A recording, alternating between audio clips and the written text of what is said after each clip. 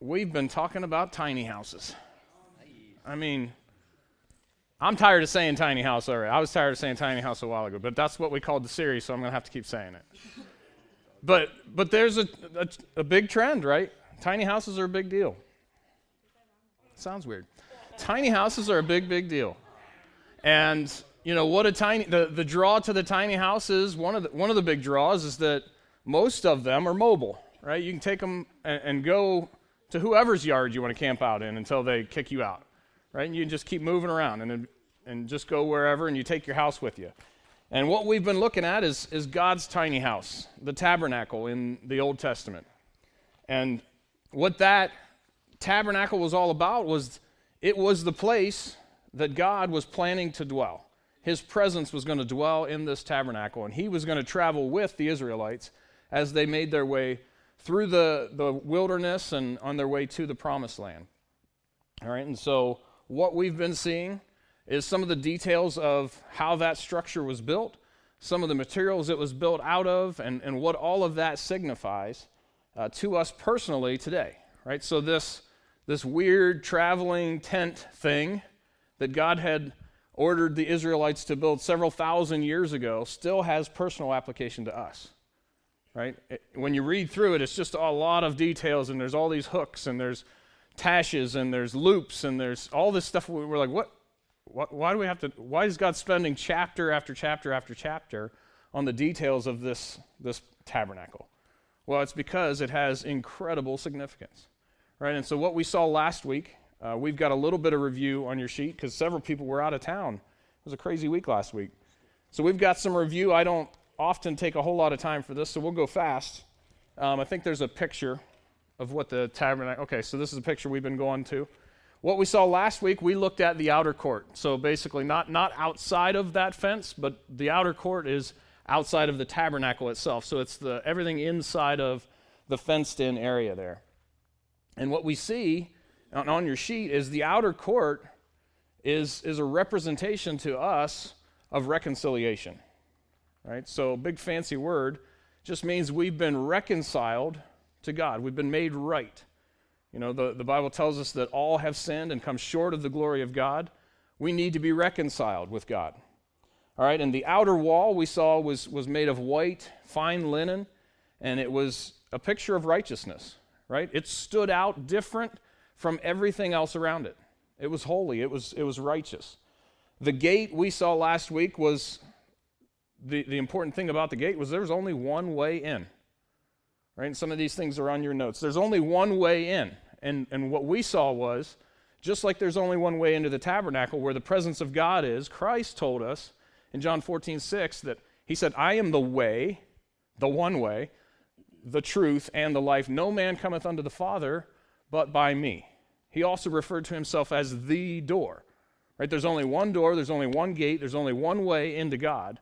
And that's the exact same thing we see in the picture of the tabernacle. There's only one way to get in where the presence of God is at. You've got to go through the gate. All right, and the first thing you see as soon as you open that gate, you pull those curtains back, you see a brazen altar. And an altar was something that they did sacrifices on. And so it was a burning sacrifice. The fact that it was made, it says that it was brazen, it was bronze or a brass, was a picture of judgment. Fire is also a picture of judgment in the Old Testament, or all through Scripture, really. All right, and so there's a fancy word, propitiation, big P word. Basically what that means, we've all sinned, we've all fallen short of the glory of God. A sacrifice had to be made. If you sacrifice your life for yourself, it's not good enough, right, because you're a sinner. Jesus Christ became our propitiation. He became the payment for our sins. So the first thing you see going through the one way into the tabernacle, you see judgment, because your sins have to be dealt with if you're going to get to God. Amen. Right? He's not saying, hey, you got to do away with all your sins before you ever approach God. He's saying, no, you got to go through Christ if you're going to get to God. You've got to go through the propitiation. You've got to go through the one way that God provided for you to deal with your sins once and for all. Right? That's what you see at the very beginning of the court. And then the next thing that we see, once we've had our sins dealt with, once we're inside this court, the only other piece of furniture is this thing called a brazen laver, right? It's also a picture of judgment, and it's as we judge our walk as we go, right? So the priest would walk around, he would do the sacrifice, he would get his feet dirty because the floor is dirt, right? And he would have blood on his hands from the sacrifices, and he had to continually wash. So the brazen laver was all about purification, right? It's purifying your walk. It's growing in your walk with Christ. It's becoming more like him. It's a process of purification. And we all experience that as we walk with the Lord. All right, and so if you remember, the bottom portion of the laver was made of mirrored surface. And so, what's the Bible say? If we confess our sins, he's faithful and just to forgive us our sins and cleanse us from all unrighteousness. How do you know you're a sinner? Because the Bible told you, right? You looked in the mirror of God's word and he said, hey, there's sin here. Let's clean that up. I'll forgive you as often as you need it. Let's purify your life, all right? And I'm going to read through this next list. We're not going to go and read all of these passages, but this is just a little quick breakdown of some of the details of the next section, which is called the holy place. Exodus 26, it details, in verse 1 through 13, details the curtains and all of the things that were hanging on the inside of the tabernacle. This is the actual tent inside the fenced-in area. Verse 14 talks about the outer covering. There were animal skins hanging on the outside of all of the curtains. Exodus 26:15 through 29 talks about the framing and what kind of wood it's made out of, and the posts and everything like that. The veil is the next thing that we see there in Exodus 26. We'll get into that in a couple weeks. Exodus 25, a chapter beforehand, we see another thing we're going to look at tonight. We're going to look at the structure and the materials of the actual tent.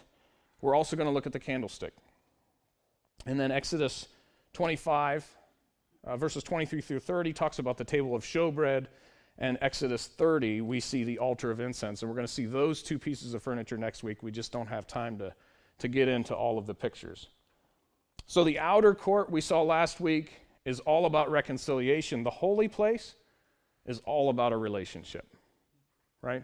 We've got to go through Christ. He's got to wash our sins away completely. We've got to purify our lives, but that's not the end of it. He's not interested in you just continually walking in the dirt and washing it off. He wants a relationship, right? The Israelites were brought out of bondage for what? Just to not be slaves anymore? No, they were brought out of bondage so that God could take them into the land of promise. But there was a process of walking together in order to get there. God didn't just want to get them out of slavery, and he didn't just want to give them wonderful things. He wanted to dwell with them.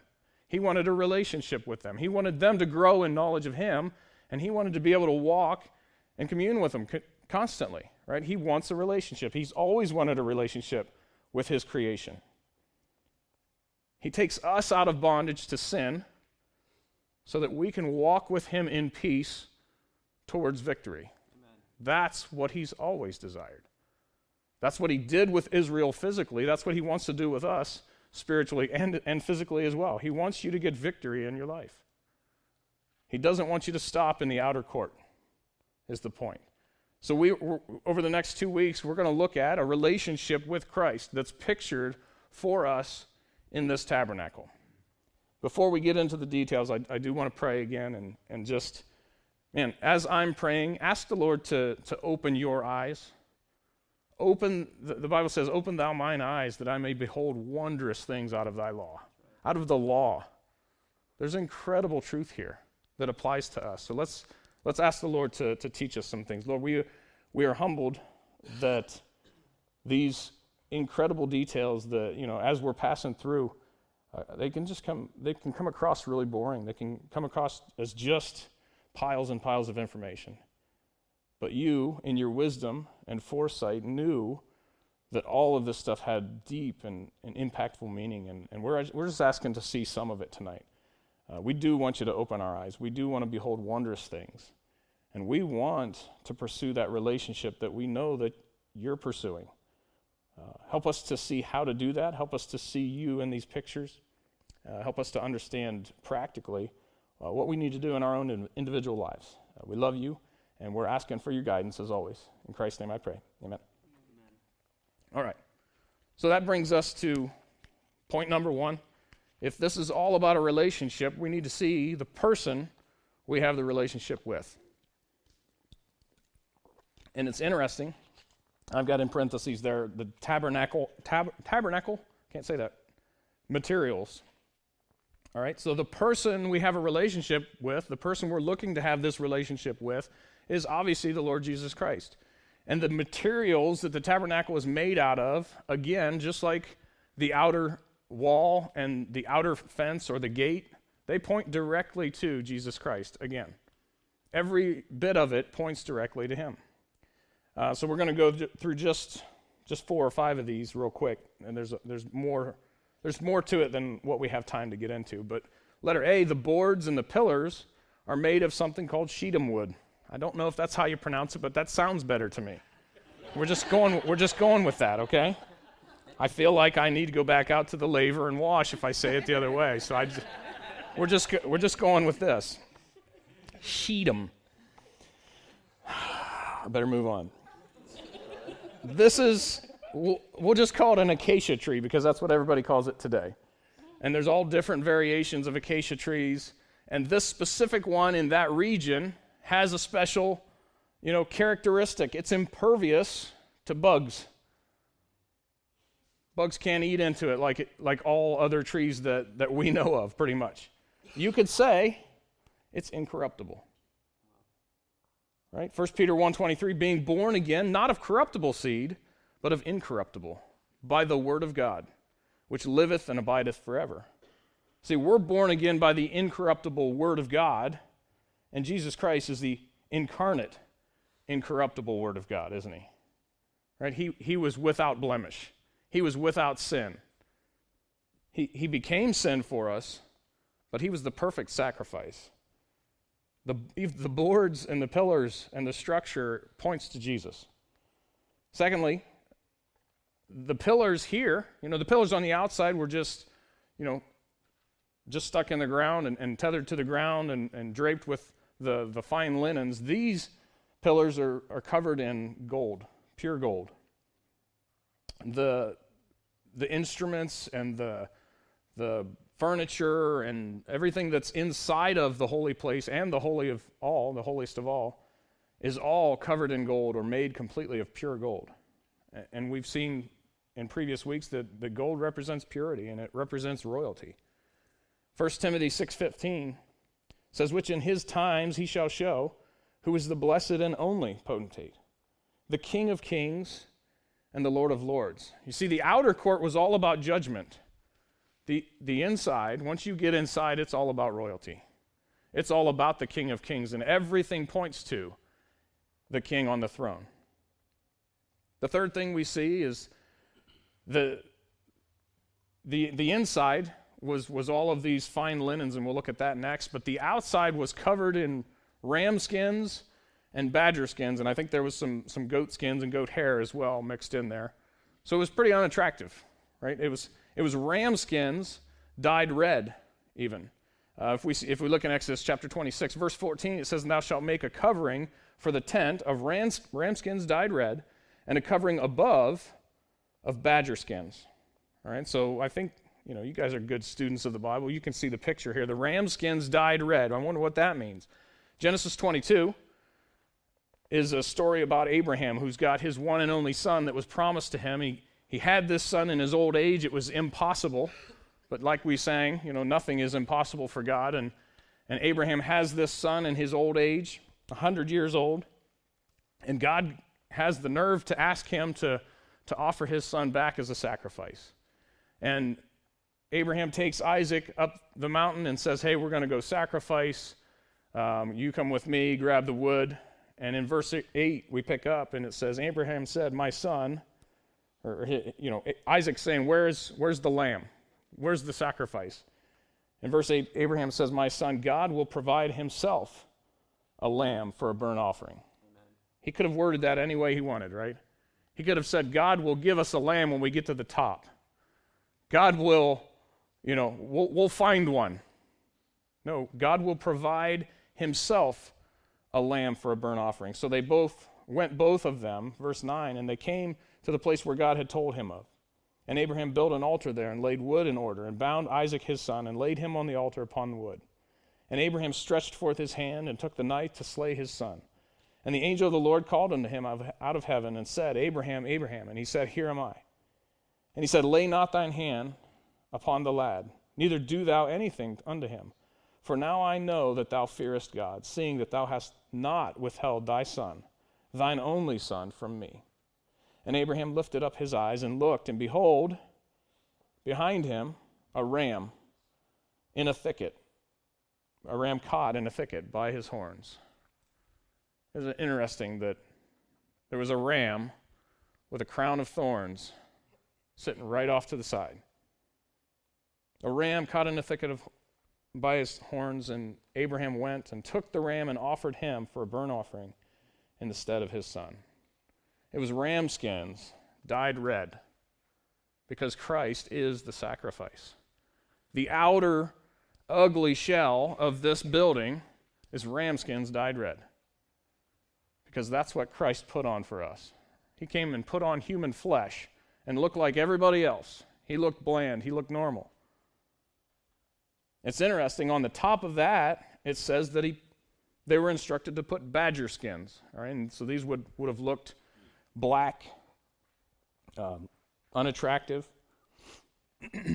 and this is one of those weird things to where Bible scholars, quote unquote, the world around, who are making new versions of the Bible all the time, would say, well, badger is actually an incorrect translation, and the King James Bible got it wrong. And so, I didn't know there was a big controversy over badger skins until I started reading into this. And so, some of the Bibles will translate this seal skins, because, badger, seal, it's kind of the same thing, right?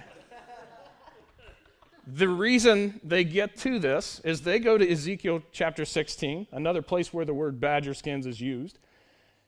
Ezekiel 16:10 says, I clothed thee with broidered work and shod thee with badger skin. So shod is like, you shod a horse with shoes. In the New Testament, our feet are shod with the preparation of the gospel of peace. Right? So shod with badger skins, what Bible scholars and, people smarter than the rest of us have figured out is that historically in this area, they used seal skins for shoes.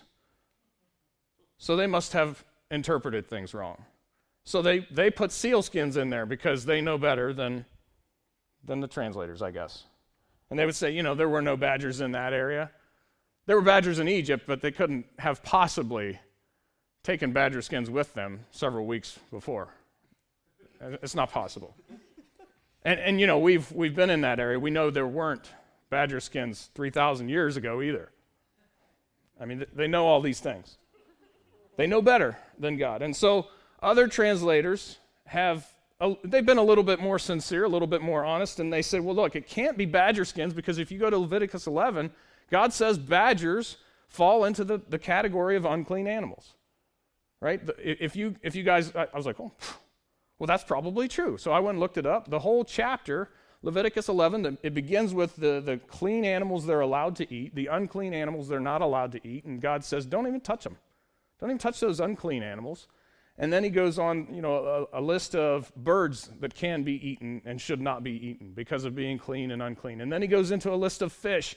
And the fish have to have scales and fins. So if you're using seal skins, you're still out. So that one doesn't count. And then it gets into this in verse 27 and 28, and it says, whatsoever goeth upon paws, badgers go upon paws, among all manner of beasts that go on all four. They go on all four paws. This is where they fall. Those are unclean unto you. So, man, they're onto something, right? There's got to be some sort of contradiction here, unless you read the rest of the passage. He says, whoso toucheth their carcass shall be unclean forever, banished from the camp. No, until even. Until tonight. Well, that's interesting. He says, and he that beareth the carcass of them shall wash his clothes and be unclean until the even.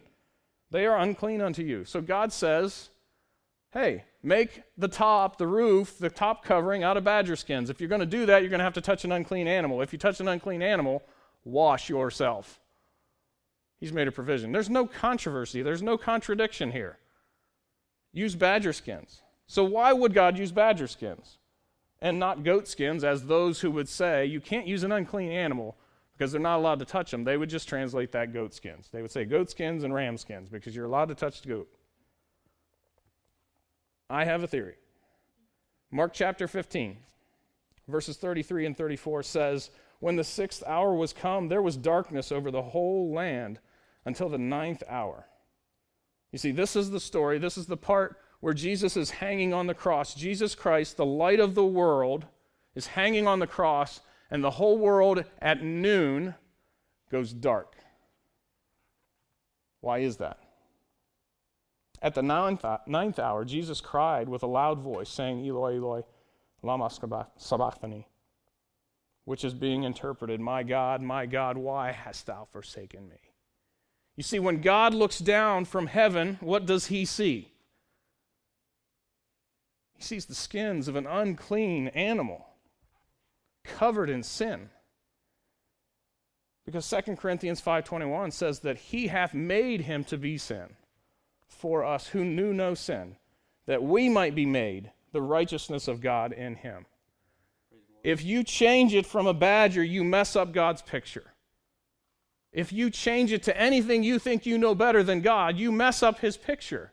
And what God saw, and what gives you and I the opportunity to have that relationship in the first place, is that Jesus became unclean for us.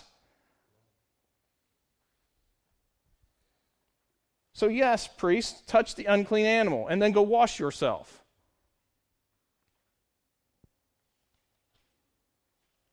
There's a picture. We don't want to mess it up. The inside, though, the outside was ugly. The outside was dead animal skins. The outside was dark and drab. The inside was made of fine linen and tapestry, just like the gate that we saw last week. Matthew 17, verses 1 through 9, talks about when Jesus took some disciples with him up on the mountain. It says, verse 2 says, he bringeth them up into an high mountain apart. He set them apart and was transfigured before them. And his face did shine as the sun, and his raiment was white as the light. And behold, there appeared unto them Moses and Elias talking with him. And Peter, in his zeal, he says, man, we should make tabernacles for everybody. Everybody gets tabernacle. This is a celebration. This is incredible. Right? While he yet spake, a bright cloud overshadowed them, and behold, a voice out of the cloud which said, this is my beloved Son, in whom I am well pleased. Hear ye him. And when the disciples heard it, they had the only reaction you're ever going to have in the presence of God. They fell on their face, and they were sore afraid. And Jesus came and touched them and said, arise, be not afraid. And when they had lifted up their eyes, they saw no man save Jesus only. And as they came down from the mountain, Jesus charged them, saying, tell the vision to no man until the Son of Man be risen again from the dead. And after the Son of Man, Jesus Christ, was risen from the dead, later on, Peter writes a letter, 2 Peter chapter 1, verses 16 and 7. He says, for we have not followed cunningly devised fables, when we made known unto you the power and coming of our Lord Jesus Christ, but we're eyewitnesses of what? His majesty. You know what's on the inside? It's beautiful. It's majesty. It's glory. He received from God the Father honor and glory when there came such a voice to him from excellent glory. This is my beloved Son, in whom I am well pleased.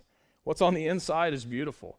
It's tapestry. It's the blue and the purple and the red and the white all woven together, and there's pictures of angels all over the place.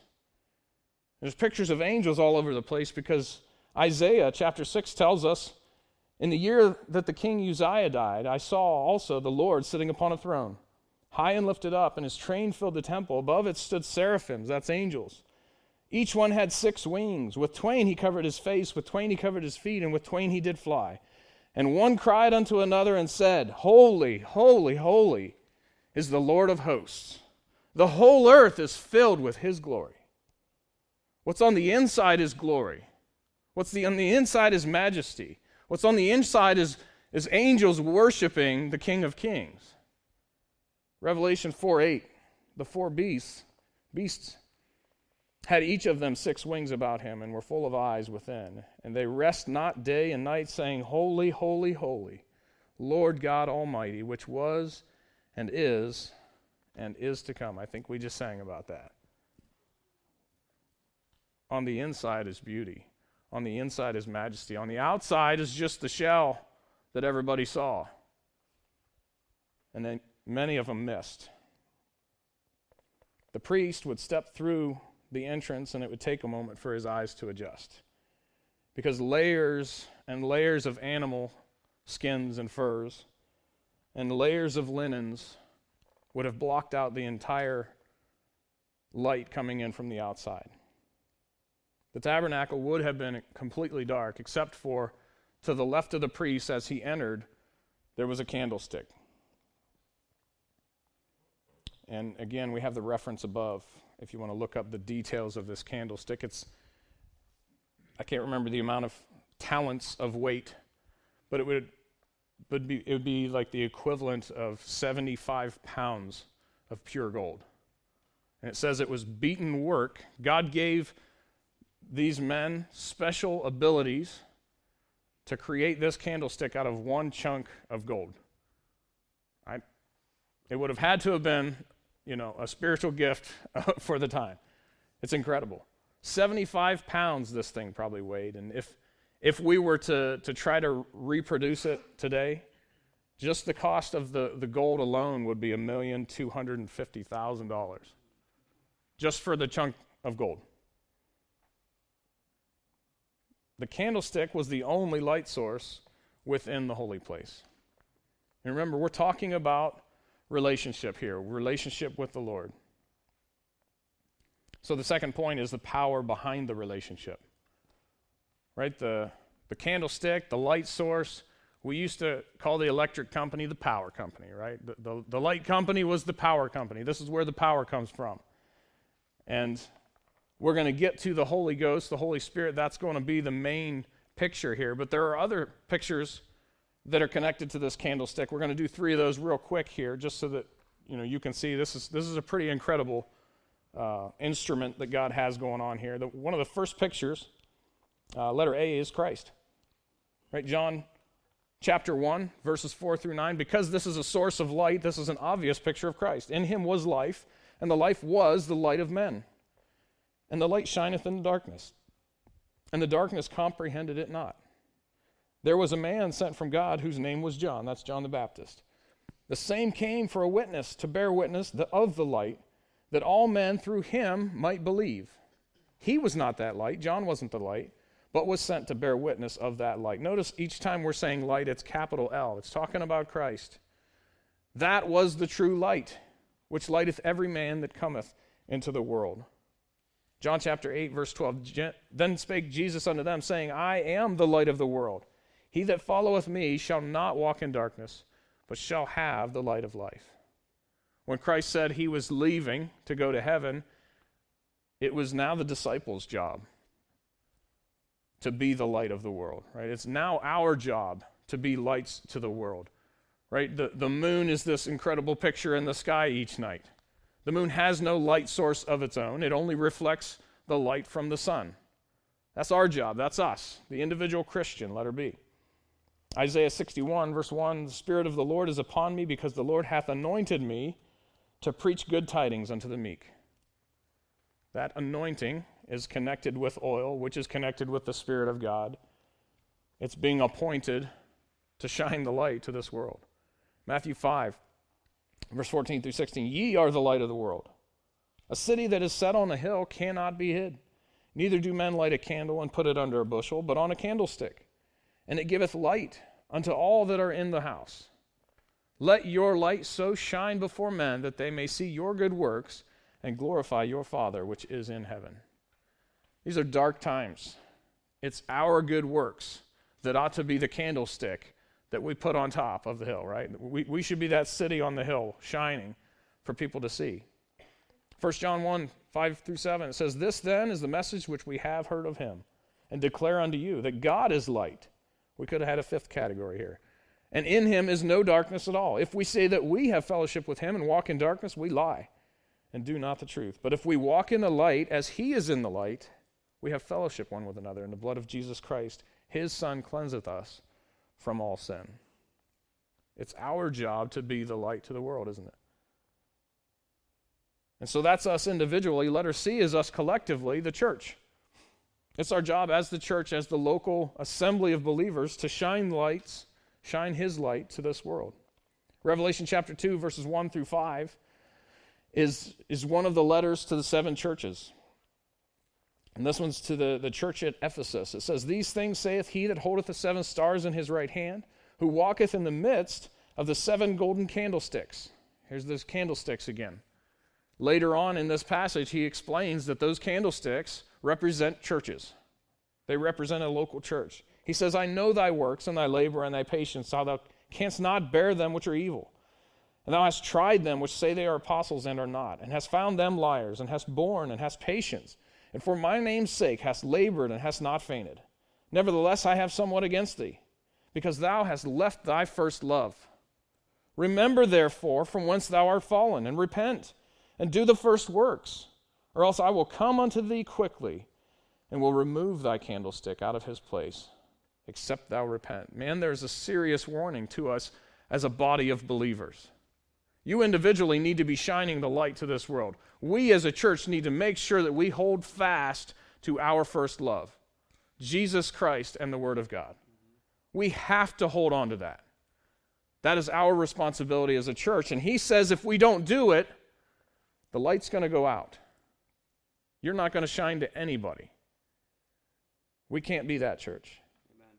Ephesians 5:8 says, "For ye were sometimes darkness, but now are ye light in the Lord.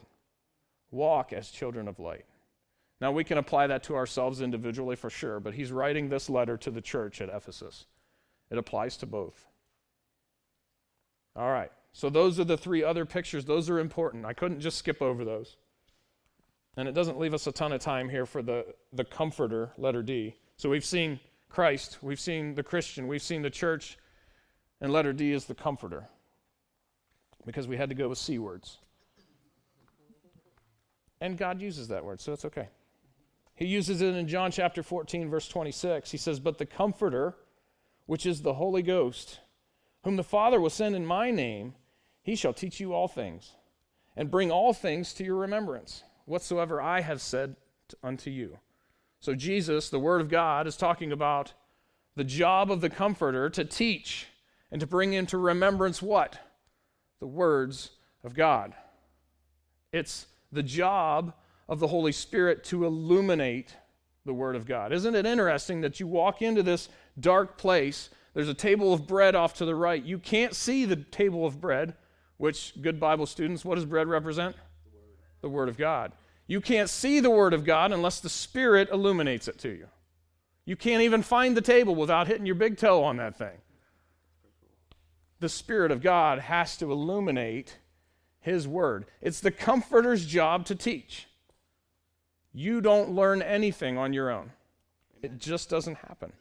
John 15:26 says, "But when the Comforter is come, whom I will send unto you from the Father, even the Spirit of truth, which proceedeth from the Father, he shall testify of me." You understand that the Spirit of God is always going to agree 100% with the Word of God. He's not ever going to disagree. He's not ever going to give you something brand new that the Word of God has not already established as truth. Amen. It's not going to happen. He's all about shining light on the Word of God. Acts 10:38, how God anointed Jesus of Nazareth. Okay, here's this anointing again. In the Old Testament, the anointing was with oil. You were announced as somebody with some big mission because you were anointed with oil by the priests or by a prophet. Jesus was anointed with the Holy Ghost and with power. When you see oil in the Old Testament, and when you see oil throughout Scripture, think, I wonder what that has to do with the Spirit. because most of the time it has something to do to picture the Spirit of God and how he functions. It says he went about doing good, healing, or he said he's anointed with the Holy Ghost and with power. Right? This is where the power comes in. The power comes through the Holy Spirit. Luke 4:14, Jesus returned in power of the Spirit. Romans 1:4, declared to be the Son of God with power according to the Spirit of holiness. Romans 15:19, through mighty signs and wonders by the power of the Spirit of God, so that from Jerusalem and round about unto Illyricum, I have fully preached the gospel of Christ. What in the world are these signs and wonders that Paul was talking about? Why did he need signs and wonders? What were the purpose of those? They came from the Spirit of God, and their purpose has always been to illuminate truth. Paul was speaking brand new revelation at the time. He needed somebody to shine light on that and say, hey, that is the Word of God. And now we have it, so we don't need miracles and signs and wonders to confirm that that is the Word of God. We know it's the Word of God. Now you need the Spirit to teach you the truth individually. We know that it's God's truth. The Spirit already shined on it. The Spirit already lit that up for everyone to see, and he says, for I have fully preached the gospel of Christ. They would have missed it without the signs and wonders, confirming that this was for sure, absolutely, the holy words of God. They would have missed it without the Spirit. 1 Corinthians 2:4, and my speech and my preaching was not with enticing words of man's wisdom, but in contrast, right? In demonstration of the Spirit and of power. He contrasted man's wisdom with the Spirit of God and power. We think we know a lot. We think we've got it figured out. Verse 14 of the same chapter, he says, but the natural man receiveth not the things of the Spirit of God, for they are foolishness unto him. Neither can he know them, because they are spiritually discerned. You don't learn it unless he lights it. Amen.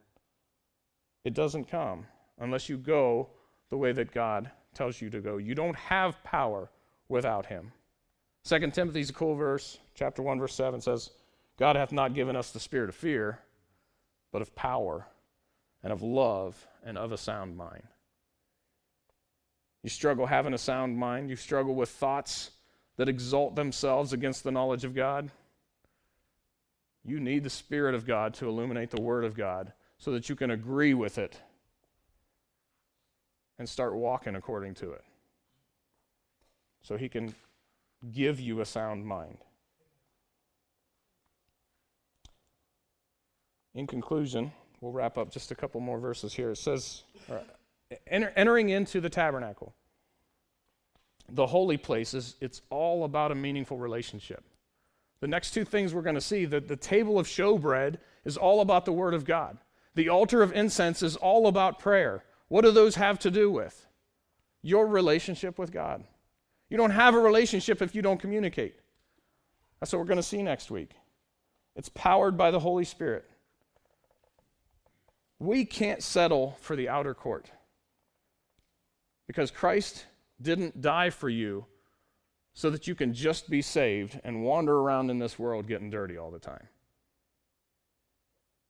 He did not save you so that you could get your free ticket out of hell and just live for your flesh and fulfill your flesh with whatever desires you want the rest of your life and not have to worry about suffering the ultimate consequence for that.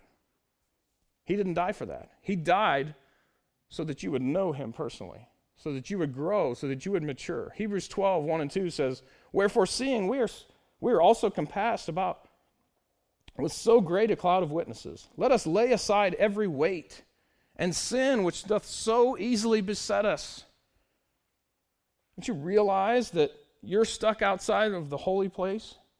You're sinning, you're washing it away. You're sinning, you're washing it away. You're sinning, you're washing it away. You're walking around in the dirt of this world. You're getting the filth on it. You're washing it away. I read my Bible. Yeah, I read my Bible. And you're in a cycle. And you've never stepped foot into the holy place. Maybe not for a long time. You're just washing the filth that you can't get your eyes off of away over and over and over again. And he says, why won't you come in here?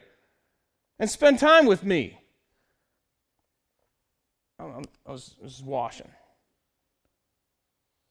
He says, let us run the race with patience, or with patience the race that is set before us, looking unto Jesus, the author and finisher of our faith. How do I stop this cycle? Where are you looking? He says, looking unto Jesus, the author and finisher of our faith. Why don't we look at this tabernacle where every detail says Jesus? This is all about Jesus. This thing looks like Jesus. Why are we looking at the world?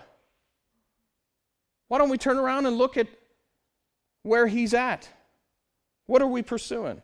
He says, for the joy that was set before him, he endured the cross, despising the shame, and is set down at the right hand of the throne of God.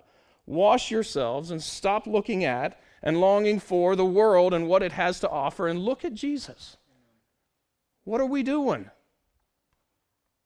Romans 7. Sometimes this is a comfort, sometimes it freaks me out. Chapter 7, verses 18 through 25, it says, for I know, this is Paul talking, that in me, that is in my flesh, dwelleth no good thing. Me too, Paul. For to will is present with me, but how to perform that which is good I find not. For the good that I would, I do not. But the evil which I would not, that I do. Now if I do that I would not, it is no more I that do it, but sin that dwelleth in me. I'm a mess. I find then a law that when I do good, evil is present with me, for I delight in the law of God after the inward man, but I see another law in my members, warring against the law of my mind, and bringing me into captivity to the law of sin which is in my members. Have you ever said what Paul says here? Oh, wretched man that I am. Who shall deliver me from the body of this death? Who's going to get me out of this cycle? Why can't I get past this dirty old outer court?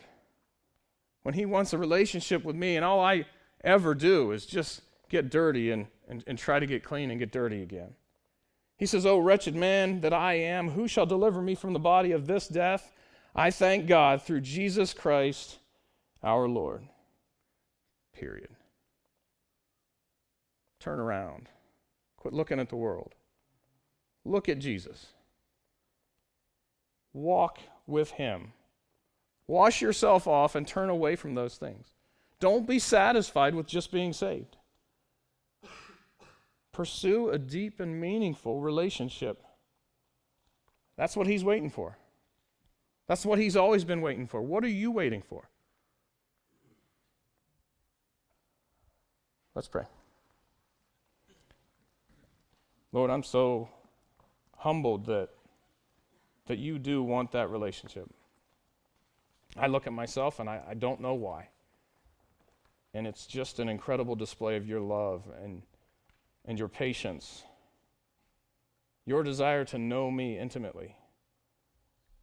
It boggles my mind, and I'm so grateful for it. Lord, I pray that you would help us as we're looking at the details of the tabernacle and your spirit and how you function in us. And Lord, I pray that you would pull on our hearts to just step inside.